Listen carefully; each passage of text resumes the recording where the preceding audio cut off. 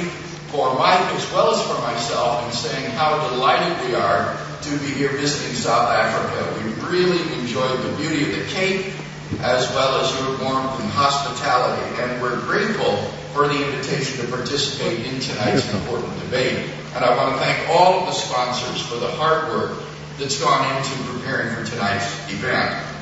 Now, the question before us tonight is, how should we understand the narratives about Jesus' resurrection? In answer to that question, Mike and I propose to defend two major contentions in tonight's debate. One, the texts of the New Testament teach that Jesus' resurrection was a physical, historical event.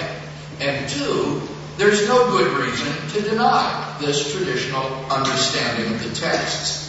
In my opening speech, I want to speak in favor of that first contention, and then I'll pass the ball to Mike to defend the second contention in his opening speech. So, what can be said on behalf of our first contention that the texts of the New Testament teach that Jesus' resurrection was a physical, historical event? Well, a lot. Over the last half-century, there's transpired a revolution in historical scholarship concerning the New Testament records of Jesus. What has occurred is what one scholar aptly calls the Jewish reclamation of Jesus.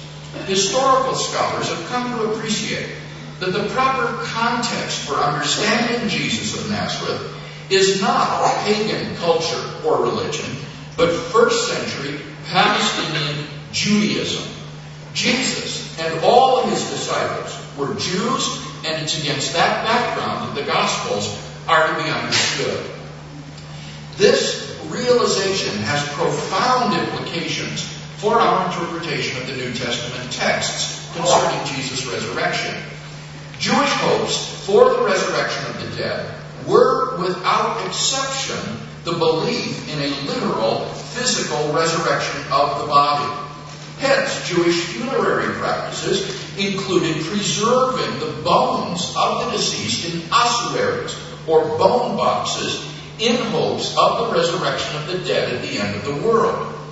N.T. Wright, the author of a massive study of resurrection in the ancient world, concludes there is no evidence for Jews of our period using the word resurrection to denote something essentially non-concrete. Jews believed in a bodily, physical resurrection from the grave. Thus, when the New Testament writers speak of Jesus' resurrection, they intend his resurrection to be taken as a literal, physical event.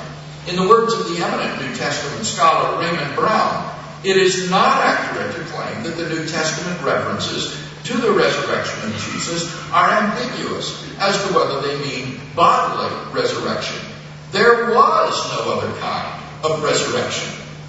And so we find, for example, the Apostle Paul in 1 Corinthians 15, discoursing at length in answer to the Corinthian question, how are the dead raised? With what kind of body do they come? The sermons in the book of Acts similarly present Jesus' resurrection as a literal event in history, just like the crucifixion and burial of Jesus, events verified by witnesses. And of course, the whole empty tomb tradition in all four Gospels shows clearly that Jesus' resurrection was not thought of as a mere metaphor, but as a literal, physical event. As the late John A.T. Robinson once nicely put it, with respect to Jesus' resurrection, it wasn't just that there was nothing to show for it. Rather, there literally was nothing to show for it. That is to say, an empty tomb. The Jewish reclamation of Jesus has had the further effect of enhancing the Gospel's historical credibility with respect to the life of Jesus. Jesus is now widely recognized to have carried out a ministry of miracle working and exorcisms as signs of the inauguration of the kingdom of God into human history in his person. The events of Easter have been no exception to this revolution in scholarship. Back in the 1930s and 40s, the discovery of Jesus' empty tomb was widely dismissed as a late legend and even an embarrassment for the Christian faith. Similarly, the disciples' belief in Jesus' resurrection was taken to be the result of the disciples' fervent faith in Jesus. This skepticism concerning the events of Easter was a spent force by the late 1960s and then began rapidly to recede. Today, the majority of New Testaments by far agree on the following 4 facts. Number 1, after his crucifixion, Jesus of Nazareth was interred in a tomb by a member of the Jewish Sanhedrin named Joseph of Arimathea.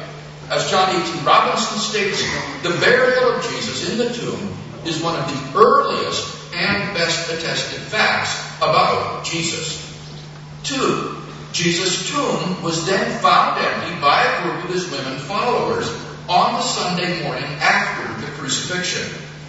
Even so hostile a critic as Bart Ehrman recognizes that we have, in his words, solid traditions, not only for Jesus' burial, but also for the women's discovery of the empty tomb. And therefore, he says, we can conclude with some certainty that Jesus was in fact buried by Joseph of Arimathea in a tomb, and that 3 days later, the tomb was found empty. 3, various individuals and groups of people on multiple occasions and under different circumstances saw appearances of Jesus alive after his death. This fact is universally acknowledged by New Testament scholars. Even the skeptical German New Testament critic Gerd Ludemann concludes it may be taken as historically certain that Peter and the disciples had experiences after Jesus' death in which Jesus appeared to them as the risen Christ. And finally, number 4, the original disciples' belief in Jesus' resurrection was not the result of their faith in him or of wishful thinking, but quite the contrary. Their faith in him was the result of their having come to believe that he was risen from the dead. N.T. Wright explains, if nothing happened after Jesus' death, then any first century Jew would have said he was another deluded fanatic.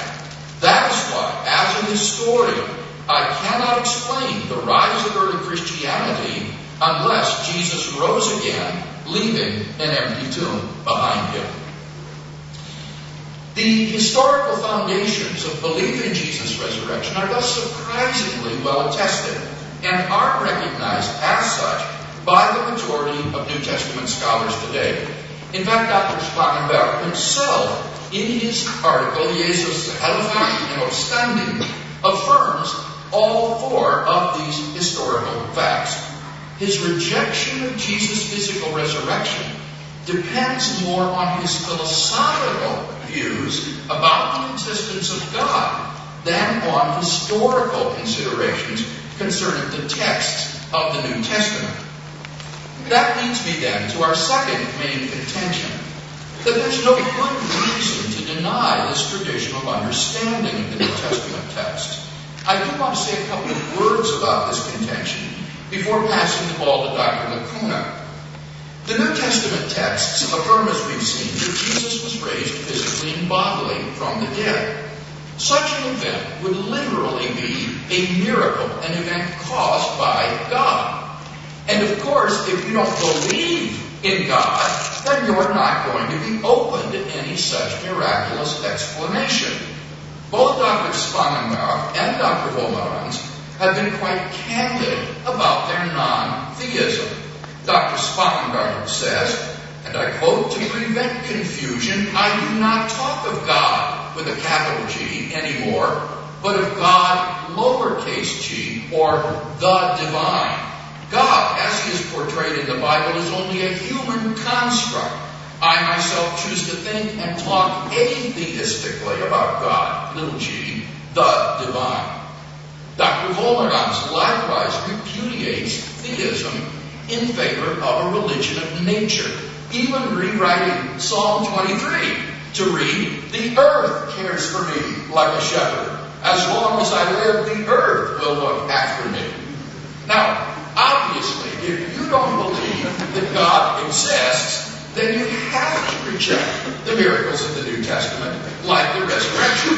As Dr. Spangenberg writes, since God can no longer be conceived in theistic terms, it becomes nonsensical to seek to understand Jesus as the incarnation of the theistic deity. None of us believes that corpses can come alive again and walk about. Now, of course, it's perfectly legitimate for the non-theist to reject the resurrection of Jesus as the best explanation of the evidence.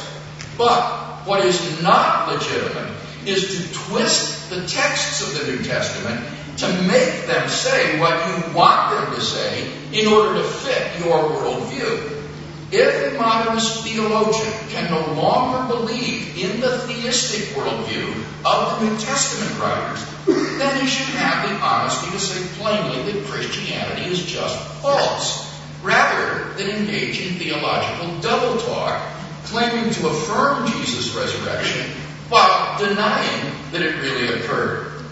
In any case, why think that theism is no longer a tenable worldview? The death of God theology of the mid-1960s didn't even outlive that decade. Instead, over the last 40 years, there has been a tremendous revival of theism in philosophical circles, so that today many of England and America's finest philosophers at our most prestigious universities are outspoken theists. I'm sure they'd be quite surprised by the announcement that their view is now outmoded and untenable. In summary, then, we've seen that the texts of the New Testament, when interpreted in their proper Jewish setting, teach that Jesus' resurrection was a physical, historical event. What we now want to hear from our esteemed colleagues is some good reason to deny this traditional understanding.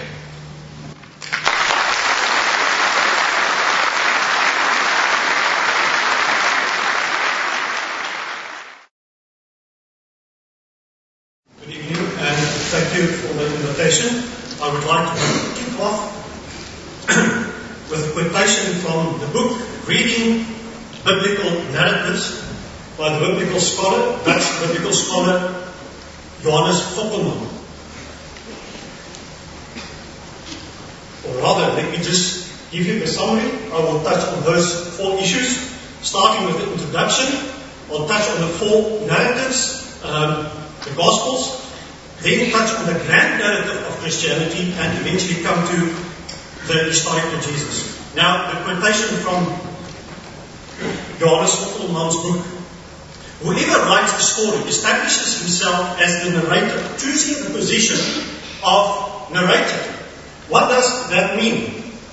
The narrator draws those lines and selects those details, right down to the smallest vacuity. He is the boss of the complete circus. He structures time, sketches space, brings characters on and takes them off again. Misleads the reader at times and enforces his point of view through thick and thin. The 4 Gospels are narratives and should be read and studied as narratives and not as if they are historical documents telling us exactly what Jesus did and when and where he did it. Since this is the case, we should keep in mind that one Gospel writer's understanding of Jesus and image of Jesus would differ from another author's image of Jesus. And this we should keep in mind when we read the endings of the Gospels. Now let me quickly take you through the endings of the Gospels. And I've given a handout. Unfortunately, I did not assume that so many people will attend. I only made 140 copies. Now, the author of Mark, the oldest canonical Gospel, written shortly after 70 CE, does not end his Gospel with an apparition. The narrator concludes by telling that the reader that 3 women went to the grave after the Sabbath and arrived at the tomb just after sunrise on the Sunday morning. That's 12 hours. Because in Jewish time reckoning, Sabbath ends Saturday evening. So since Saturday evening until Sunday morning, they were venturing towards the tomb. And they arrived there with their spices and discovered that the stone was rolled away. On entering, they saw a young man wearing a robe. He told them that Jesus had been raised and that he was on his way to Galilee. They should share this news with the disciples and Peter. Terrified, the woman ran away and did not share the news. This is how the oldest copy of the Gospel of Mark ends. The original ending of Mark leaves the reader to draw his own conclusions. What should they do with the message of Jesus? The message of God's kingdom. Should they fear like the woman, stay in Jerusalem, or should they go to Galilee and continue the preaching of the Gospel? In the Gospel according to Matthew, only 2 women went to the grave without any spices. And then, suddenly, when they arrived at the tomb, protected by guards, Roman guards, there was a violent earthquake. And then, suddenly, they went into the tomb, saw nothing, and then went out. And on their way, they had the apparition of Jesus. And he repeats the command that the angel inside the tomb gave them, and said, Jesus is on his way to Galilee. The guards were frightened, some of them went to the high priest and delivered the news. And they then fabricated a lie that Jesus' body was stolen. Jesus eventually met the disciples on a mountain in Galilee, where he commissioned them to baptize all the nations and to teach them to observe all that he had commanded. Now, why does Jesus meet them on the mountain? It's not mentioned in the other Gospels. Because Matthew sketches Jesus as the second Moses. And like Moses died on the mountain, Mount Nebo, so Jesus also, as the second Moses, had to get on the mountain before his story ends. And why this emphasis on to teach others to observe what he has taught? Jesus is the second Moses, and therefore he gives the instruction that people should stick to the law of Moses. The Jesus of the Gospel of Matthew never denigrates the law. Now, Luke's ending is nearly as long as John's. It has 4 scenes. The first scene is at the tomb. More than 3 women went to the tomb with spices. They discovered the tomb is empty. Dumbfounded, they saw 2 men in dazzling garments. The men reminded the woman about the words which Jesus had spoken. They then went to the disciples to break the news. None believed them. The reader is then introduced to a second scene. 2 disciples on their way to Emmaus. They did not recognize Jesus when he joined them. However, the reader knows that it is Jesus, because the narrator informs the reader that Jesus is present. So the reader knows more than the disciples. On the way, Jesus interprets the scriptures to them, namely that the Messiah had first to suffer and then be glorified. Nothing of a sacrificial death. It is only after entering the house and having a meal that they recognize Jesus. And then he suddenly disappears. And they immediately make a return journey to Jerusalem. On arriving in Jerusalem, they heard that Jesus had appeared to Peter. The third scene commences with Jesus suddenly standing in their midst. They think it's a ghost, but Jesus invites them to touch him, and he even eats a piece of fish in their presence. Again, he explains the scripture to them, and then emphasizes that repentance, bringing the forgiveness of sin, should be preached in his name. Repentance, bringing the forgiveness. The fourth scene is at Bethany, where Jesus finally departs and the group returns to Jerusalem. The four scenes can be summarized as: in Jerusalem, on the way to Emmaus, back to Jerusalem, then to Bethany, and back to Jerusalem. Nothing is mentioned of a rendezvous in Galilee.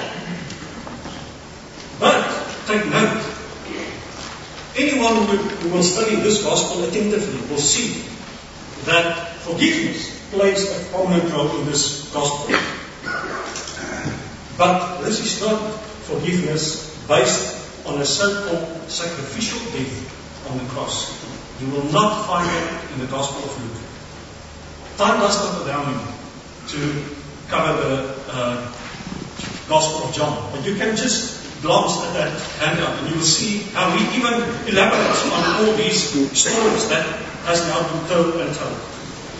Now, when we come to the grand narrative, theologians of the 4th and 5th century took these gospel narratives as well as what was written in the rest of the New Testament and they turned it into the grand narrative of Christianity. This had the effect that a new Jesus character was created. Jesus Christ of the ecumenical creeds. Listen to the Apostles' Creed and what it claims. He was conceived by the Holy Spirit, born from the Virgin Mary, suffered under Pontius Pilate, was crucified, died and buried. He descended into hell.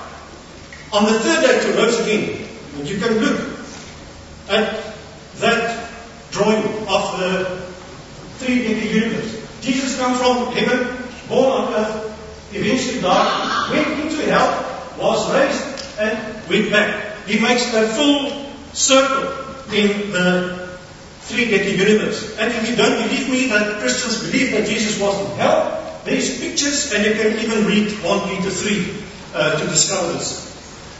The pre-scientific three-decker universe is unequivocally present in these formulations. Jesus came from heaven, was born on earth, died on the cross, descended into hell, was raised and ascended back into heaven.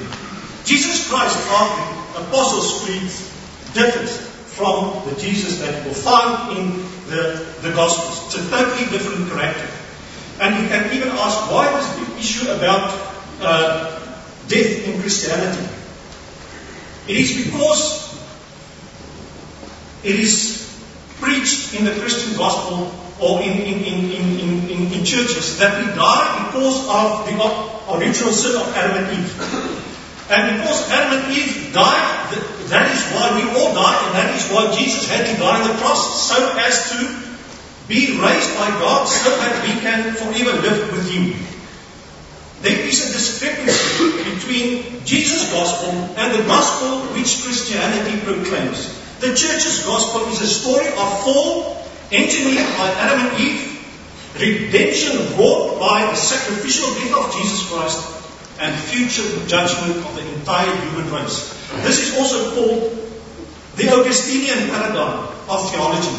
And as Philip Kennedy from the University of Oxford has said, this paradigm has reached its end.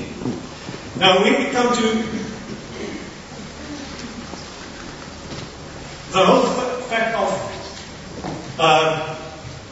in America, these types of books are recently being published. Saving Christianity from Empire. Because the Christianity that we all grew up is the Christianity of the Empire. Christianity that Constantine introduced. Trinity was introduced by Theodosius the Great. It was not part of Jesus' own religion. He was at home in Judaism. He did not believe in the Trinity. He was not part of the Trinity. He will never discover in the three Gospels that Jesus claimed that he is part of the Trinity. Good evening, and thank you, Senator, for your comments. I just want to say how happy I am to be here at Tufts. I'm a Tucky. I'm proud of it. I graduated, got my PhD.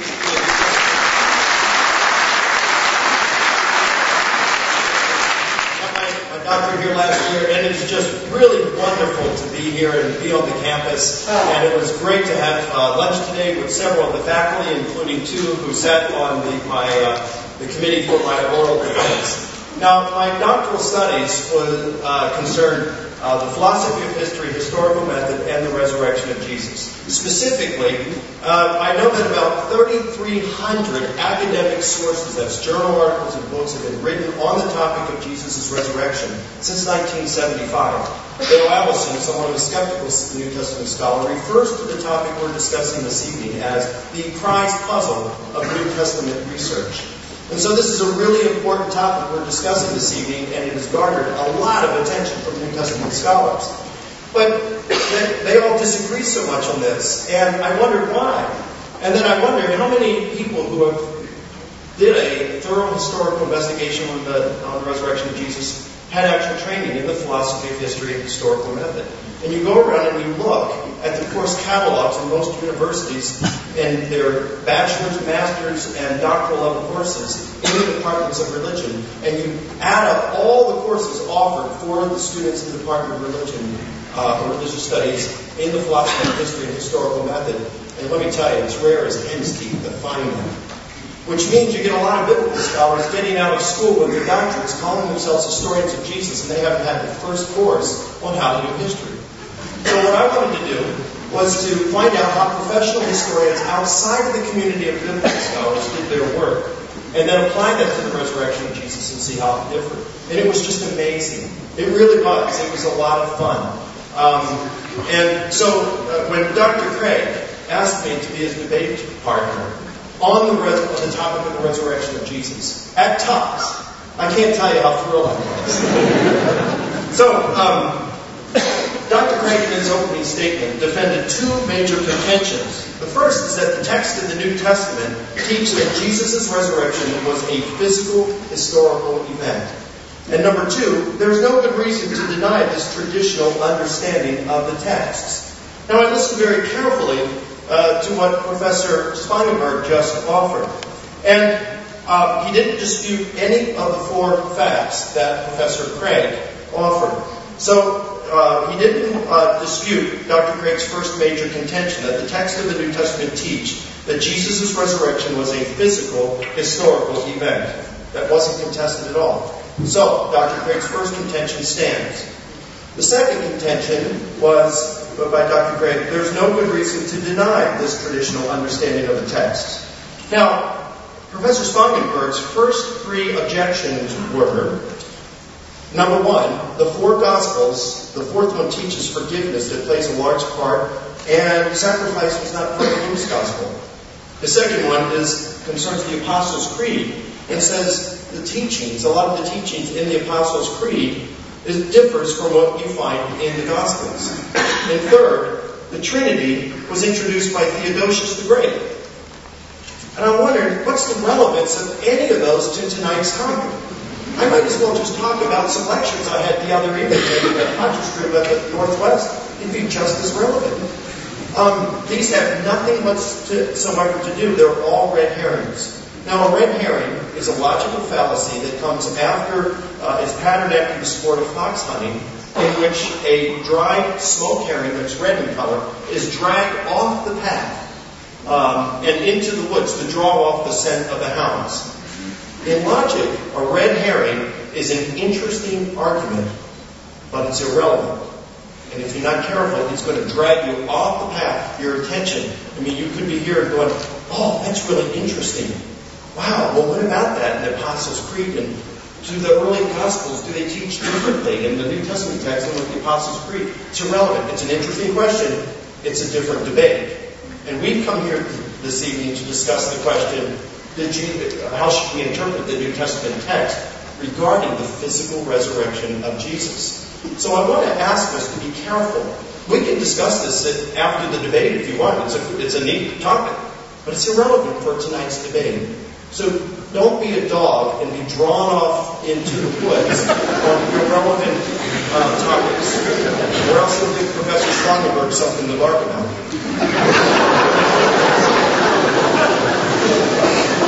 Now, it seems that the Professor Spangenberg's only objection that he gave this evening was he said, we just can't believe the biblical worldview anymore, that science has overturned this. Gosh, you have, like Professor Gray said in his opening statement, you better tell a lot of good scientists about this. For example, George Ellis, who teaches at the University of Cape Town, has been described as knowing more about cosmology than anyone, even Stephen Hawking. Christopher Isham, a quantum cosmologist at the Imperial College of Science and Technology in London, has been called Britain's leading quantum cosmologist. Francisco Ayala, one of the leading evolutionary biologists in the world. Alan Sandage, who is probably the greatest living astronomer. Francis Collins, the head of the Human Genome Project. All these prominent, prestigious scientists have two things in common. Number one, they're theists. In other words, they believe that God exists and acts in our world. Second, they're all Christians. So tell them that science has now put to rest the biblical worldview. It seems to me that the only way that Professor Spangenberg can make such an assertion is that he's so caught in with the myopic view of his skeptical subculture that he's unaware of all the other things that are going on in science today. And by the way, this is just worldview considerations he's giving. As Dr. Craig said in his opening statement, it has nothing to do with historical considerations. One thing I learned as I was studying the philosophy of history and historical method is that there's no such thing as an unbiased historian. And in my doctoral research, that was the hardest thing for me to overcome. Because I realized that I had a bias. I wanted the resurrection to be true. I wanted to show it through historical research. And historians are very careful about this and saying, listen, even in non-religious matters, you have to do your best to detach yourself from your desired outcome while your inquiry proceeds. We're all biased, given our race, gender, ethics, nationality, our religious, political, philosophical convictions, the way we were raised, the academic institutions we attend, the very group of people whose acceptance and respect we desire. There's just no way around this. Everybody is biased. And so we have to take steps in order to bracket our personal worldviews and biases while we're engaged in our historical investigation. And the reason this is important, ladies and gentlemen, is because if Jesus rose from the dead, then I think we're all probably in agreement that God's the best candidate as the cause for Jesus' resurrection, and theism obtains. So, what Professor Spangenberg in his opening statement did was seem to argue backwards in terms of history. I don't believe that God exists, therefore Jesus couldn't be raised from the dead. I suggest that if we're going to look at this as responsible historians, we need to look first at the evidence and neither presuppose God's existence nor a priori exclude it, but adopt a position of openness and let the facts speak for themselves. Otherwise, we place ourselves in the dangerous position where we allow ourselves, our historical investigation, to be guided by our worldviews. And bad philosophy corrupts good history. So, in concluding, Dr. Craig's two major contentions, the text of the New Testament teach that Jesus' resurrection was a physical historical event, and two, there's no good reason to deny this traditional understanding of the text. Both stand very strongly because we didn't hear a thing from Professor Spangenberg that should cause us any alarm concerning either of these two contentions. Thank you.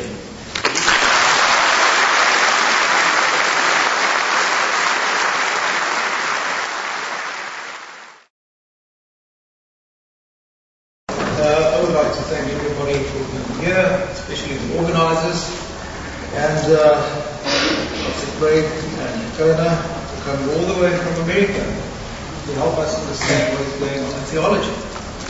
And especially Dr. Craig for quoting me, especially an article I wrote 10 years ago in Afrikaans. I don't know who translated it for you, but I definitely do not regard God as nature. I agree with that eminent scholar Paul Tillich that God is the ground of all being.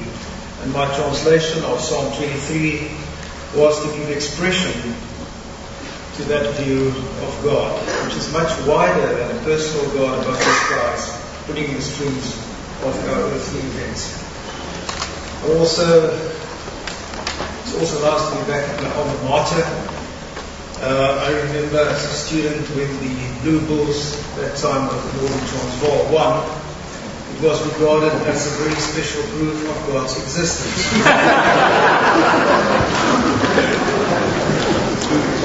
Like I said, there are developments in viewing God, and there's a very good book written by Karen Armstrong on the history of God, which I think should be good reading for everyone. She shows that even in the Bible itself, there is development in thinking about God.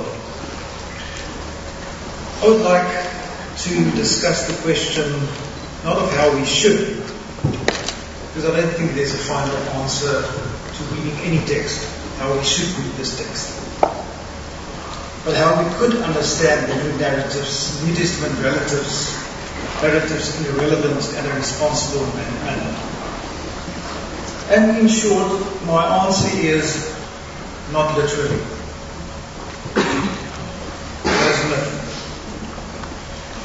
Keeping within the parameters of scientific discourse, that the result of this analysis should be in principle open for dissent, for modification or alteration. And therefore, I'm going to say something about two types of discourse which the Greeks distinguished. They called it mythos and logos. I will then supply a definition of myth, and supply a rationale for why resurrection stories in general are classified as myths. Finally, I will interpret the appearance of Jesus to Bhutan as well as such a myth. As a child, I remember one day we had a terrible storm, and scared of the thunder, I asked my grandmother what this noise was. Without blinking an eye, she responded, "The voice of God," quoting Psalm 29. Of course, my next question was, what does God say?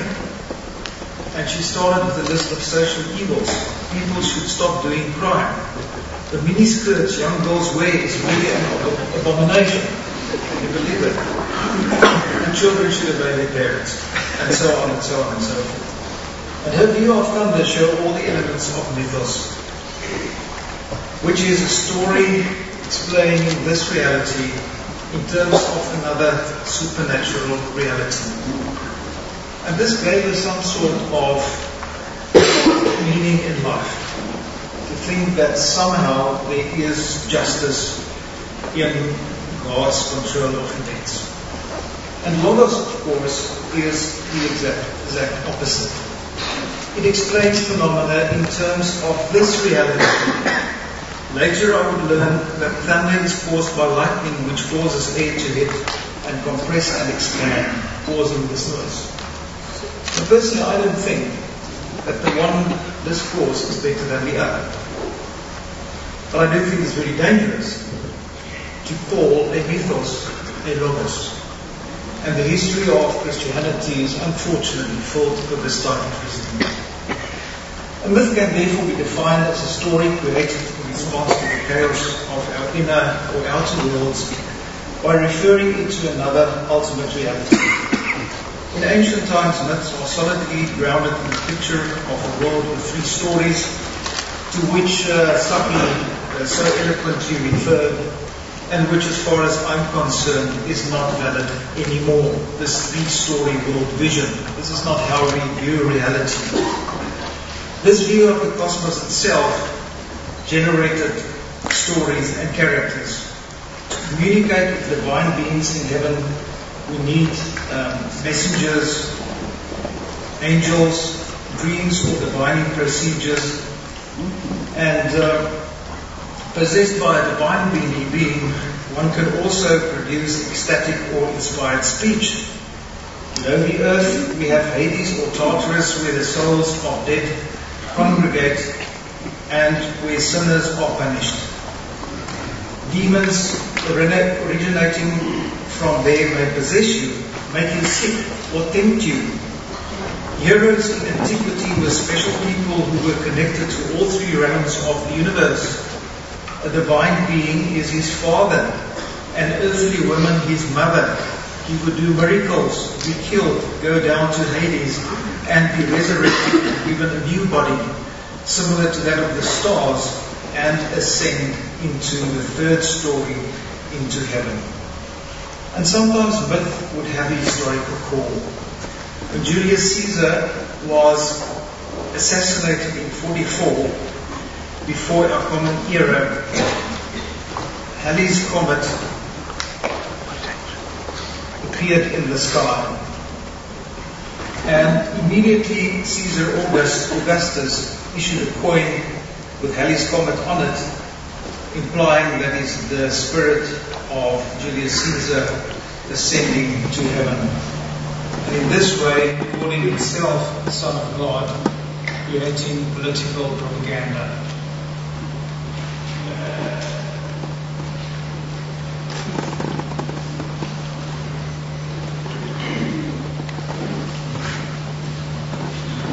Myths are also open for addition, rewriting and reinterpretation due to a changing environment and therefore tolerate inconsistencies and contradictions. Myths are contagious and circular. There is, for example, you cannot disagree with it. Should women obey men? Of course. There is a story about it. God created Adam first and Eve as his helpmate, and therefore women should obey men. I hope you perfectly understand the circularity of the argument. Patriarchal society generates a creation myth which in turn underpins by patriarchal society. It might also be argued that Jesus developed into a typical mythological character covering all three stories of the universe. Luke and Matthew supplies Jesus with a miraculous birth, not so Mark and John. He dies violently, just like each and every god, forming the core of the so-called mystery cults. He descends into Hades or Tartarus, Acts 2 Peter 3.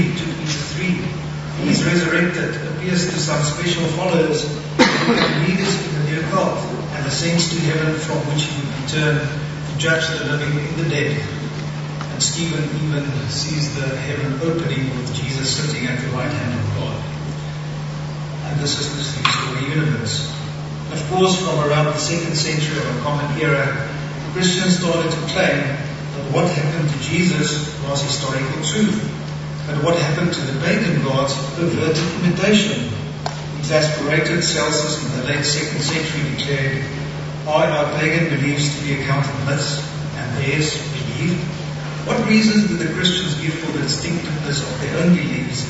In truth, there is nothing at all unusual about what the Christians believe. To which Tertullian responded, they will inspire them to mimic earlier in history what would come later. The historical core of the resurrection myth may have been according to various researchers like Gary Wideman, Peter's vision of Jesus as recorded by Paul in 1 Corinthians 15. Unfortunately, the list of resurrection appearances here does not appear in the Gospels. It is possible to view the resurrection as a developing story. Randall Helms argued that on the third day, according to the scriptures, was added on the basis of Hosea 6:1-2, quoted out of context. The story of Joseph of Arimathea was added later. He was assigned a grave, again according to Randall Helms, with the rich in his death, quoting Isaiah 59:3. And so we can go on and show how the story grows. The early Christians, having been regarded as a group within Judaism, picked up more and more quarrels with the Jews. So Matthew has a new story of Jews putting God at the tomb and bribing them to say Jesus' body was stolen. Still later, some Christians talk about the resurrection of Jesus as an event where your body rots, but your soul soars upwards. They had to be corrected by portraying the resurrected Jesus as eating, drinking, and allowing himself to be touched. The only eyewitness of the resurrected Jesus in the New Testament is Paul himself, who describes his Damascus experience in various places. But mainly to argue for his apostolic authority, as on par with Peter and James and the other apostles. They fought a lot. You see, good church people. And so different communities arise. The scriptures of Jewish Christians, like the Epistle of James, has nothing specifically about the resurrection as well as the didache. The Gentile Christians like to view Jesus as having died for their sins, resurrected for their justification, and we share this by participating in the Christian mysteries, the sacraments. Let's see what he delivers when we apply it to Peter. Gerd Ludemann argues that Peter's denial of Jesus and his flight away from Jerusalem left him with unresolved issues, unresolved feelings of guilt, unsuccessful mourning. Seeing Jesus resolves his inner conflict and supplies him with a new zest of life. He returns to Jerusalem and becomes one of the pillars of the Jewish community. Maybe there is more to it. The contagious effect of this experience allowed the believers to contrast Jesus with Caesar and to establish an alternative community to the empire, which is characterized by love, by empathy, by inclusion, by diversity. I'd like to end my talk by referring to a little poem which was written by Yehudi Ben Amichai on the place where we are right. Flowers will never grow in the spring. The place where we are right is hard and trampled like a yard, but doubts and loves dig up the world like a mow of plough, and a whisper will be heard in the place where the ruined house once stood. And with this I conclude, confessing my own doubts and uncertainties. Thank you.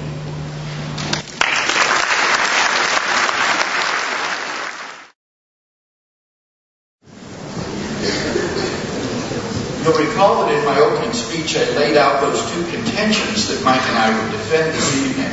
The first of these was that the texts of the New Testament teach that Jesus' resurrection was a physical, historical event. Now, Dr. Wolfmagan says that we could interpret this another way, though he's not claiming that we should. But it seems that both of our colleagues have difficulty engaging with the topic this evening. The topic this evening is how should we interpret the texts of the New Testament concerning Jesus' resurrection. And I would certainly admit you could interpret these texts mythologically, but the problem is that if you did so, you would be wrong, because that's not the proper interpretation of the text. Dr. Wolfmagan thinks that the Gospels are examples of mythological writing akin to the stories of Greco-Roman mythology, and therefore to be understood symbolically. Unfortunately, I'm sorry to say Dr. Wolfmagan's scholarship here is just hopelessly out of date.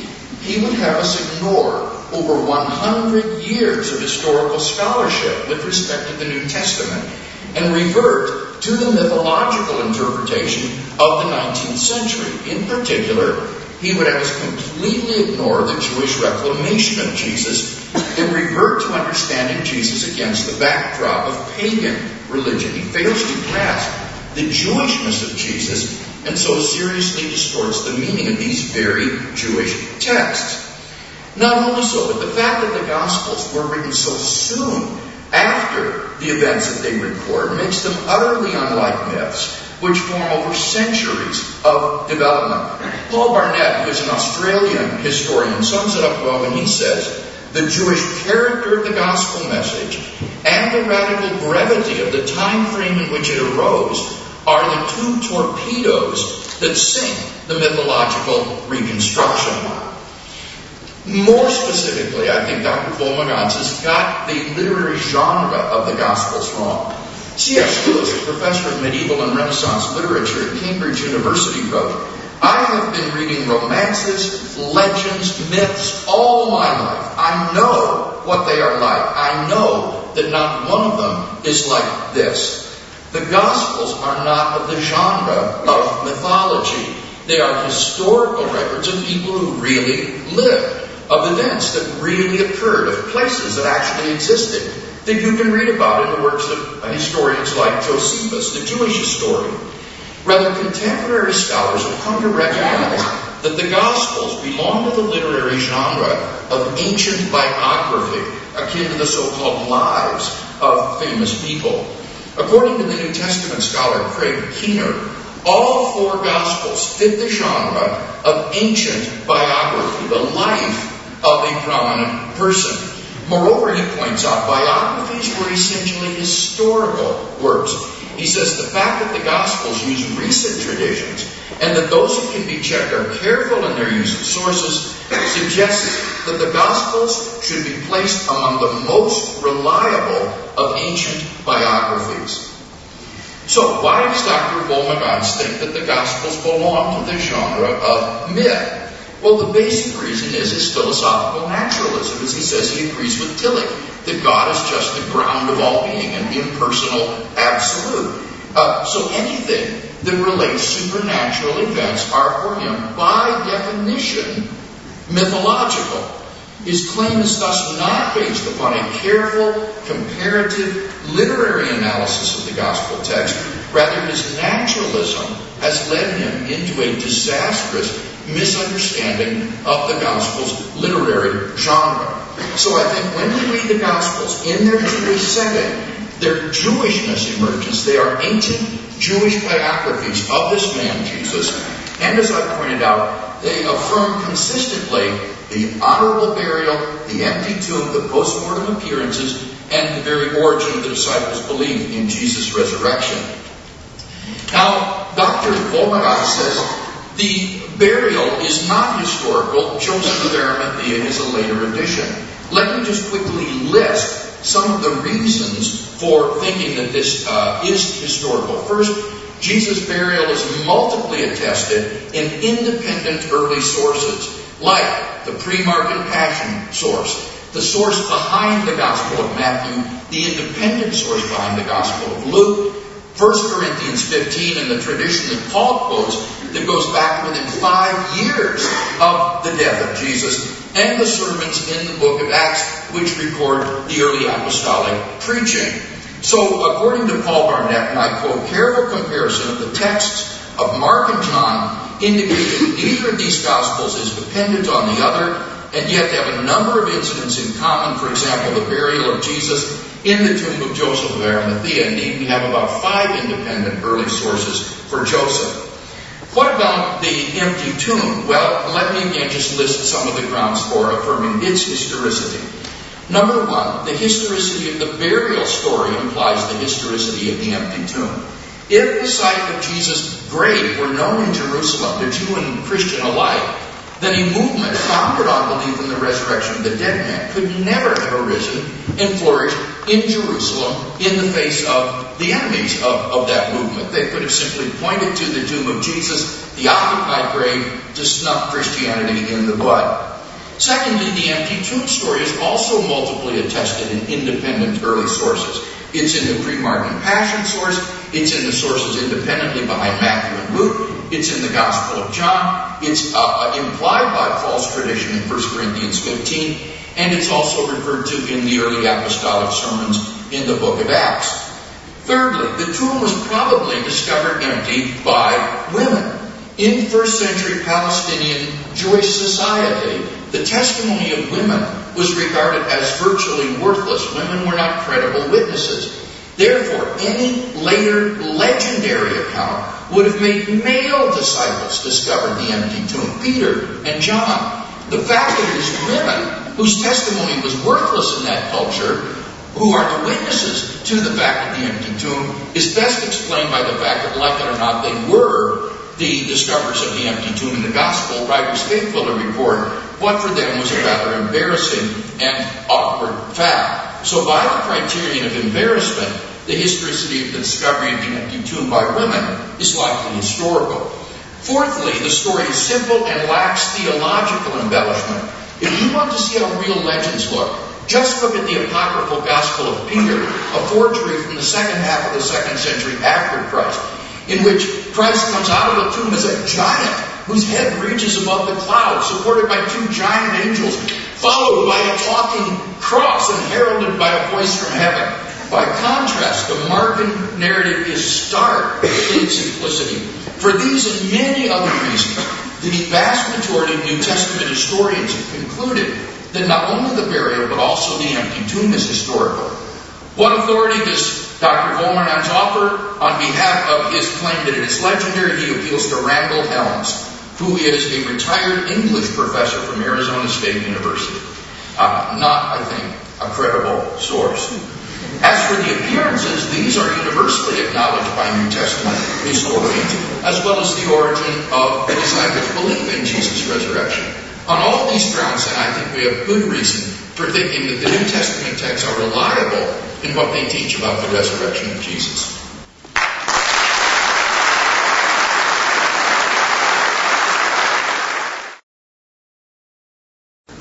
I normally, when I teach my students, tell them that you will often hear the thing, the Bible teaches, the Bible teaches. The Bible says. Put the Bible against your ear, and you will hear that the Bible doesn't teach, the Bible doesn't say. You have to open the Bible and start reading. But as soon as you open the Bible and start reading, there's a lot of things in your head. You have been brought up in a certain environment. You have been brought up with a certain number of creeds, and that influences your reading of the Bible. No one reads the Bible neutrally. We are all influenced by our upbringing and our church traditions. And that is what I try to emphasize in my little speech. So if you want to study the Gospels or the Bible, we cannot say the Bible teaches. The Bible teaches many things if you would like to do that. That type of using the Bible was responsible for the support of apartheid. That's you were not brought up in the times when I was a young kid. When the minister says the Bible teaches apartheid. The Bible did not teach apartheid, because when people started to read the Bible, they discovered that different Christians read the Bible in a different way. So there you can see that we do not all read the Bible from a neutral viewpoint. We are influenced either by our politics or by our church tradition, but we do not read in a neutral way. Then, why did I bring in the Trinity? The Trinity is part and parcel of what I call the Augustinian paradigm of Christianity, which was developed in the 4th and 5th century of the Christian era. Jesus never claimed that he is equal to God. Being a Jew, he would never have done that, because that would be blasphemous. Jesus believed in only one God. When someone came to him and asked him, "Good Lord, tell me," he said, "No one is good except God. I am an ordinary man." And that is what we as Christians should return to. And there are many Christians stating that we as Christians should return to what the Gospels teaches us about the Gospel. The Gospel that Jesus taught was the Gospel of God's kingdom. What is God's kingdom? God's kingdom is standing over and against the empire of the Romans. When Jesus was proclaiming the gospel or the good news of God's empire, he was telling that if God ruled in Palestine, the world would have looked different than how the Romans were, or what they were doing. People were suffering. Why did Jesus heal people? Because people suffered because of the oppression. Jesus said, God's kingdom will be different. And that is what we should return to resist the religion of the empire. The Christianity that we were brought up with is the religion of the Roman Empire. In the 4th century, the Roman Empire usurpated the Christian religion and made it into something of itself. And from then on, Christians turned on other Christians who did not believe in the same way that they believed. They turned on women and burned them as witches. They turned on the Muslims. They turned on whoever differed from them. Go and read the history of Christianity, and it's a bloody history. That I can tell you. A bloody history which you can just go back to the Second World War. What did happen there? Christianity turned its back on the Jews. It turns its back on the Jewish Jesus. That's why Geza Verme, the person with whom I started, his father and mother was Jewish, and they converted to Catholicism, and he eventually decided that he will become a priest. And he nearly died. He lost both his parents. He had to be moved all around so as to escape the death chambers. Then he discovered the Dead Sea Scrolls, and he became one of the most leading Jewish scholars of our time. And he has written numerous books. I would love you to read his book, The Religion of Jesus the Jew. It's not the religion that you were brought up. Jesus acclaimed the gospel of God's kingdom.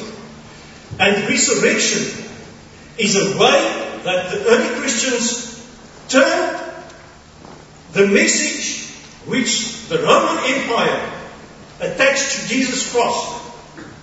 On Jesus' cross they said, there hangs the King of the Jews. If you try to oppose Rome, you will have it. And afterwards, Christians came to tell a story. Jesus has been vindicated by God. He has been resurrected. That gives us hope. And whether that was physical or bodily or whatever, that gave them courage, and they went into the world to do good. Not to kill. Not to turn their backs on people of other color. Not to turn their backs on women.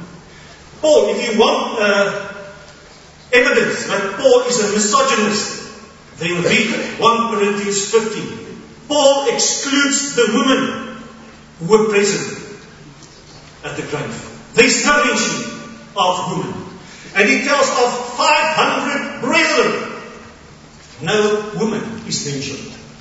Where's the woman?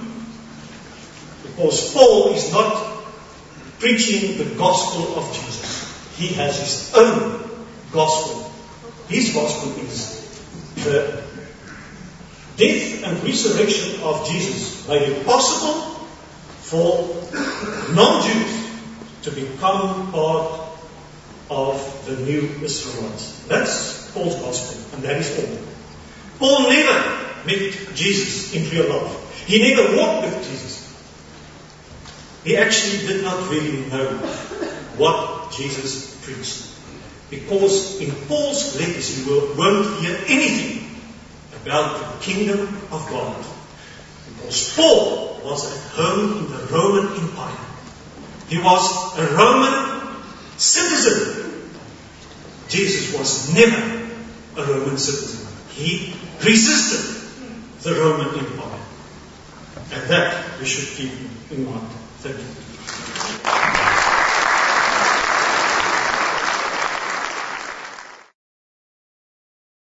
Well, we still haven't heard anything from Professor Spangenberg in reference to the resurrection of Jesus and why not to believe the biblical text on that. He opened up by saying, we believe because the environment in which we brought up. I said that in my opening statement.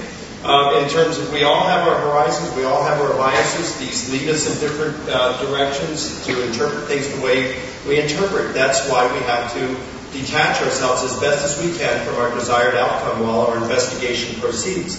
Professor Spangenberg, all he did was present the genetic fallacy. He said that we believe something. This is why we believe something, because we were brought up. But that has nothing to do with the validity of the belief. I could believe something for all the wrong reasons, and yet that still be a correct belief. I could believe that Jesus rose from the dead because this is the way I was brought up. But that says nothing about the fact whether Jesus was raised from the dead.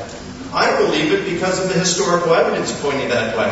Someone else may believe it for a different reason. That doesn't mean they're wrong. It just means they believe it for a different reason.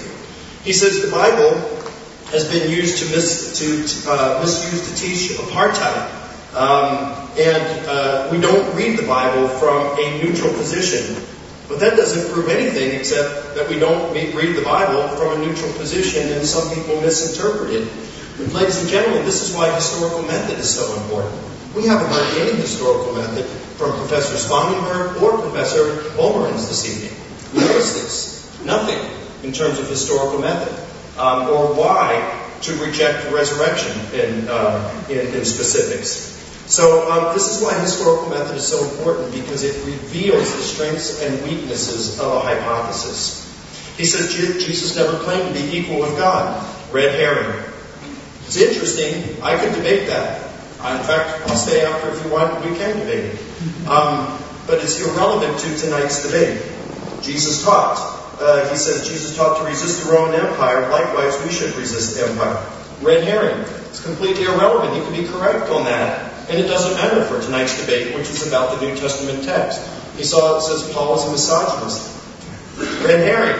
It's an important discussion, but it's irrelevant for this evening's debate. Paul has his own gospel. No, I really don't think so. I mean, Paul talks in Galatians chapters 1 and 2 how he met with the disciples, the Apostle Peter in Jerusalem, and the Greek term used there is hysteresis, which strongly suggests that he went up to get a history of Jesus' life and teachings. And then also, in the next chapter, chapter 2, he said he went up to Jerusalem again to run the gospel passage and make sure he hadn't been working in vain all those years. He wanted to ensure he was preaching the same thing that they were preaching. And he says, they extended to me the right hand of fellowship and added nothing to what I said. In other words, they were saying, you got it right, Paul. Good job, brother. Keep up the good work. Well, this is just Paul saying it. Maybe he's lying. Well, how about Clement and Polycarp? Clement of Rome was probably a disciple of the Apostle Peter. Polycarp was probably a disciple of the Apostle John. They're writing after the death of Paul, so they're not worried about him coming back and writing against them. So when they write, would it be interesting to see what they say about Paul? If Paul was teaching differently than what Peter and John were teaching, we would expect them to correct and chime Paul in. Instead, we find Clement saying that Paul accurately and reliably taught the message of truth. We find him placing Paul on par with his mentor Peter. Polycarp refers to the blessed Paul, quotes from Paul's writings and refers to them as part of the sacred scriptures. You don't do that if Paul's teaching completely differently and his own gospel arguing what the apostles were teaching. I could even give more reasons for this, but that should suffice for now. Let's see. You mentioned Gates of Vermesh, the Jewish scholar, and what that he wrote on resurrection. I wrote the review of that for Review of Biblical Literature, which is part of the Society of Biblical Literature. You can read the review of that book on bookreviews.org. Just type in my last name, Lacona, or Gates of Vermesh, and that book review will come up. Vermesh approaches that, and he says there's 6 different possible scenarios of what could happen. But he, a priori, rules out the resurrection of Jesus because he says you've got to accept it by faith. There's no way to argue for it in terms of evidence. So he never even considers the evidence for it. It's end of discussion for Vermesh. That's poor history. Because now, again, he's allowing his worldview to guide his historical investigation. You can read more of that in that book review if you like. Now, in my final 3 minutes, I'd like to just spend a few moments and address the conservative Christians in the audience this evening. Professor Spangenberg and Olmerins are leaders in the group, the New Reformation movement. We have a similar group in North America called the Jesus Seminar.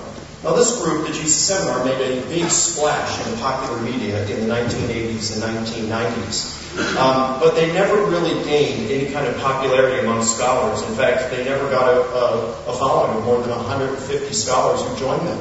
And in fact, I debated Stephen Patterson at the Jesus Seminar just a little over a month ago, and he told me that when they voted on these things about this is what all scholars are saying today about the sayings and deeds of Jesus, he said there was rarely more than 30 to 50 people who even participated in those votes. Not a good representation of contemporary scholarship, I'd say. So they never made a big splash amongst the academic community. They were very popular within the media, though, and therefore they were very influential. But by the time we got to the early 2000s, even the secular popular media began to realize that these guys in the Jesus Seminar were on the radical fringe of the theological left and stopped giving them the attention they had for so many years. And today the Jesus Seminar has just a fraction of the public influence it once had. I believe that the New Reformation movement will probably follow in their paths. So if you're a Christian here this evening, take heart. Hang on to your faith. You can see there's really nothing here that they're offering that should shake faith in the historical case for the resurrection of Jesus. Tonight's debate is important for that very reason, because it gives you a view, it allows you to see both views as presented in their integrity. And when you do, you really see that there's a lot of smoke and mirrors on that side and red herrings, but there's no substance in terms of a substantive argument against the resurrection of Jesus. And these weak arguments must be exposed if the church in South Africa is not to become a theological backwater that's moving in the opposite direction of modern scholarship. And so I encourage you to stay with your faith if you're a Christian. There's no reason to be shaken in your faith, as I hope you've seen very clearly this evening. But on a more positive note, I do want to thank Professor Spangenberg and Bolmerins for offering these challenges, because oftentimes the church becomes very lazy in its thinking. And it's just a matter of just believe because this is the way you've been raised. And that becomes dangerous. We need to be academically rigorous. It tells us the scriptures, Jesus told us to love God with all of our heart, soul, mind, and strength. And our mind is something that's often left out of the discussion. So I hope this has been encouraging you to this evening, and we can see that Dr. Craig's and my two major contentions this evening have withstood, despite the critical scrutiny that has been offered. Thank you.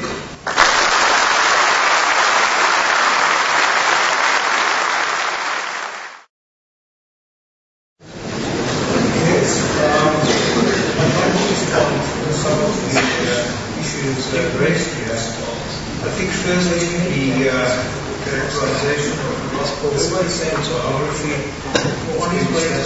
scholarship, that's very little was the parents. If we look at the timeline, the gospel was written first Mark after the destruction of Jerusalem, like 70, Jesus died around 40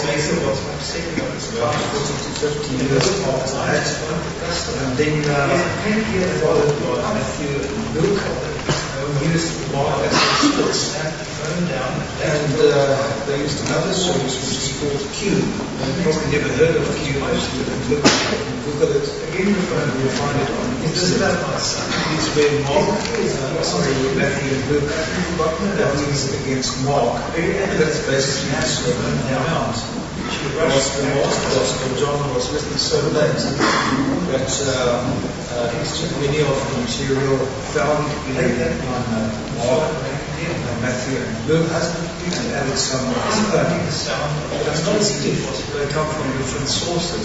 Now, very clear from scholarship that the Gospel writers used the Old Testament to fill in their later knowledge. In other words, they went through the Old Testament and tried to find something which was relevant to Jesus. And in that way, they wrote stories, which is definitely not historical. So I strongly disagree with the suggestion that the Gospels are good history. In fact, they're bad history, but they're good poetry. That's what I like about them. Regarding the worldview of the Bible, three-storied worldview, you must remember now, read the Gospels. If anything comes out tonight, good, please go and read your Bible, read the Gospels. And to ask yourselves, will you identify with the things written there? they lived in a time where the dead would reappear in the world. Moses and Elijah, who's been dead very long, would appear and talk with him. That was the world vision. They lived in a world where sickness was described as demon possession. What would you do if you had a child who's got epilepsy? Would you go to have it exercised, or would you take medicine? There's a huge difference in worldview. Our picture of the world has changed. Life now is important. We tend to experience reality in terms of itself, not in terms of another world. This is very bothering for me about the worldview we experienced here and the method applied, that it takes on a myth itself. It takes the form of a myth, which has all the implications of circular argumentation. We believe in a certain reading of the Bible because God can do miracles, and then we use that to underpin our reading of the Bible, which is, as far as I'm concerned, inconsistent with scientific discourse. And so we can go on. I would rather try to end on a very positive note. James Fowler did a study of how people experience religion. And he experienced various stages people go through. The first stage is the literal stage, where you read everything literal and you experience very literal. And then, of course, you come to a stage where things are more universal, more inclusive, more value-driven. And in that sense, the New Reformation movement for me has provided me with a home which I didn't find elsewhere. And of course, numbers are not important. It's the values that carry us. And I would like to conclude with a story written by Raymond Carver. He's an atheist, but he said, I believe in the resurrection. And this story is called A Small Good Thing. And I'm retelling it as a parable.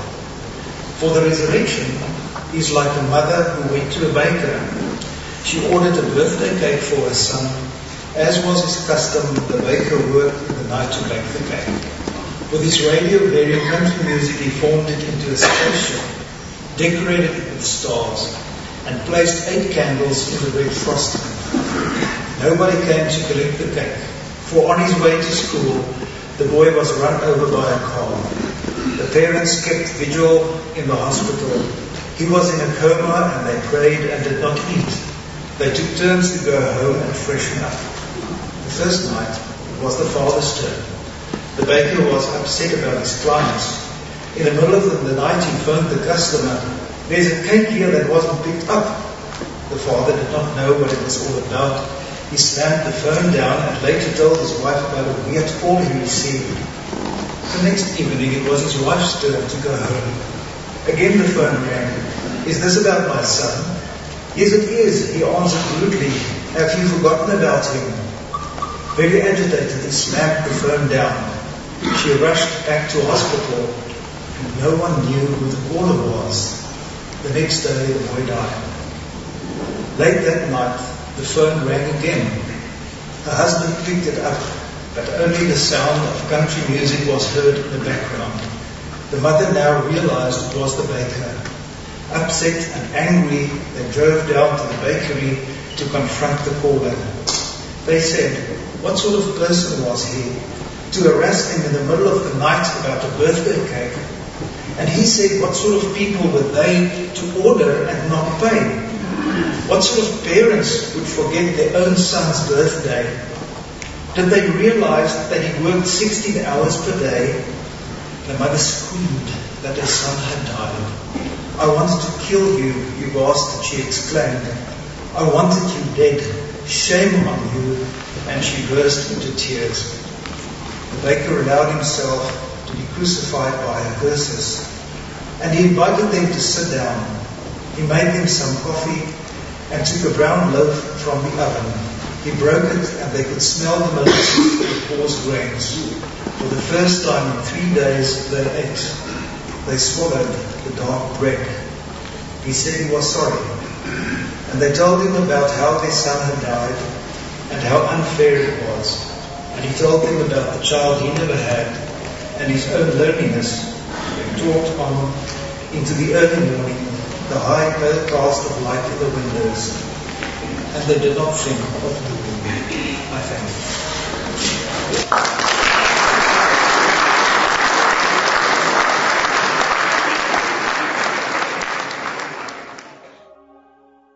Tonight was a lot of fun here being at Tux, and the people were just wonderful, and it was just so encouraging to see how people just gravitated to the subject and loved getting involved in the debate and hearing it discussed. It was neat to see a packed house here, which I'm guessing, is close to 500. And then in the amphitheater outside, it was, I don't know how many people were there, but when we came in here, there were quite a few already. So it was really neat. I think in terms of what Professor Spangenberg and Volmerans offered, I think this is just characteristic of a lot of what we're seeing from the radical fringe of the theological left. There's a lot of red herrings. There's a lot of discussion about interesting topics, but they're just red herrings to pull you off the topic at hand. And when you come to something that's so well attested, historically speaking, like the resurrection of Jesus, there really is no good, plausible, naturalistic explanation that can account for it. And so I thought that became abundantly evident this evening, and it was just a lot of fun, a very positive experience. In all candor, I have to say this wasn't a very good debate tonight. I don't think our opponents really showed up. The first speech by Spangenberg was just one red herring after another, and Dr. Volmerans really wasn't able to support any of the assertions that he offered. So, frankly, I thought it was a valuable debate in the sense of exposing the superficiality and the vacuity of the point of view they were defending. But it wasn't a good debate in the sense of a substantive exchange of arguments, because, frankly, there was just so little on the other side.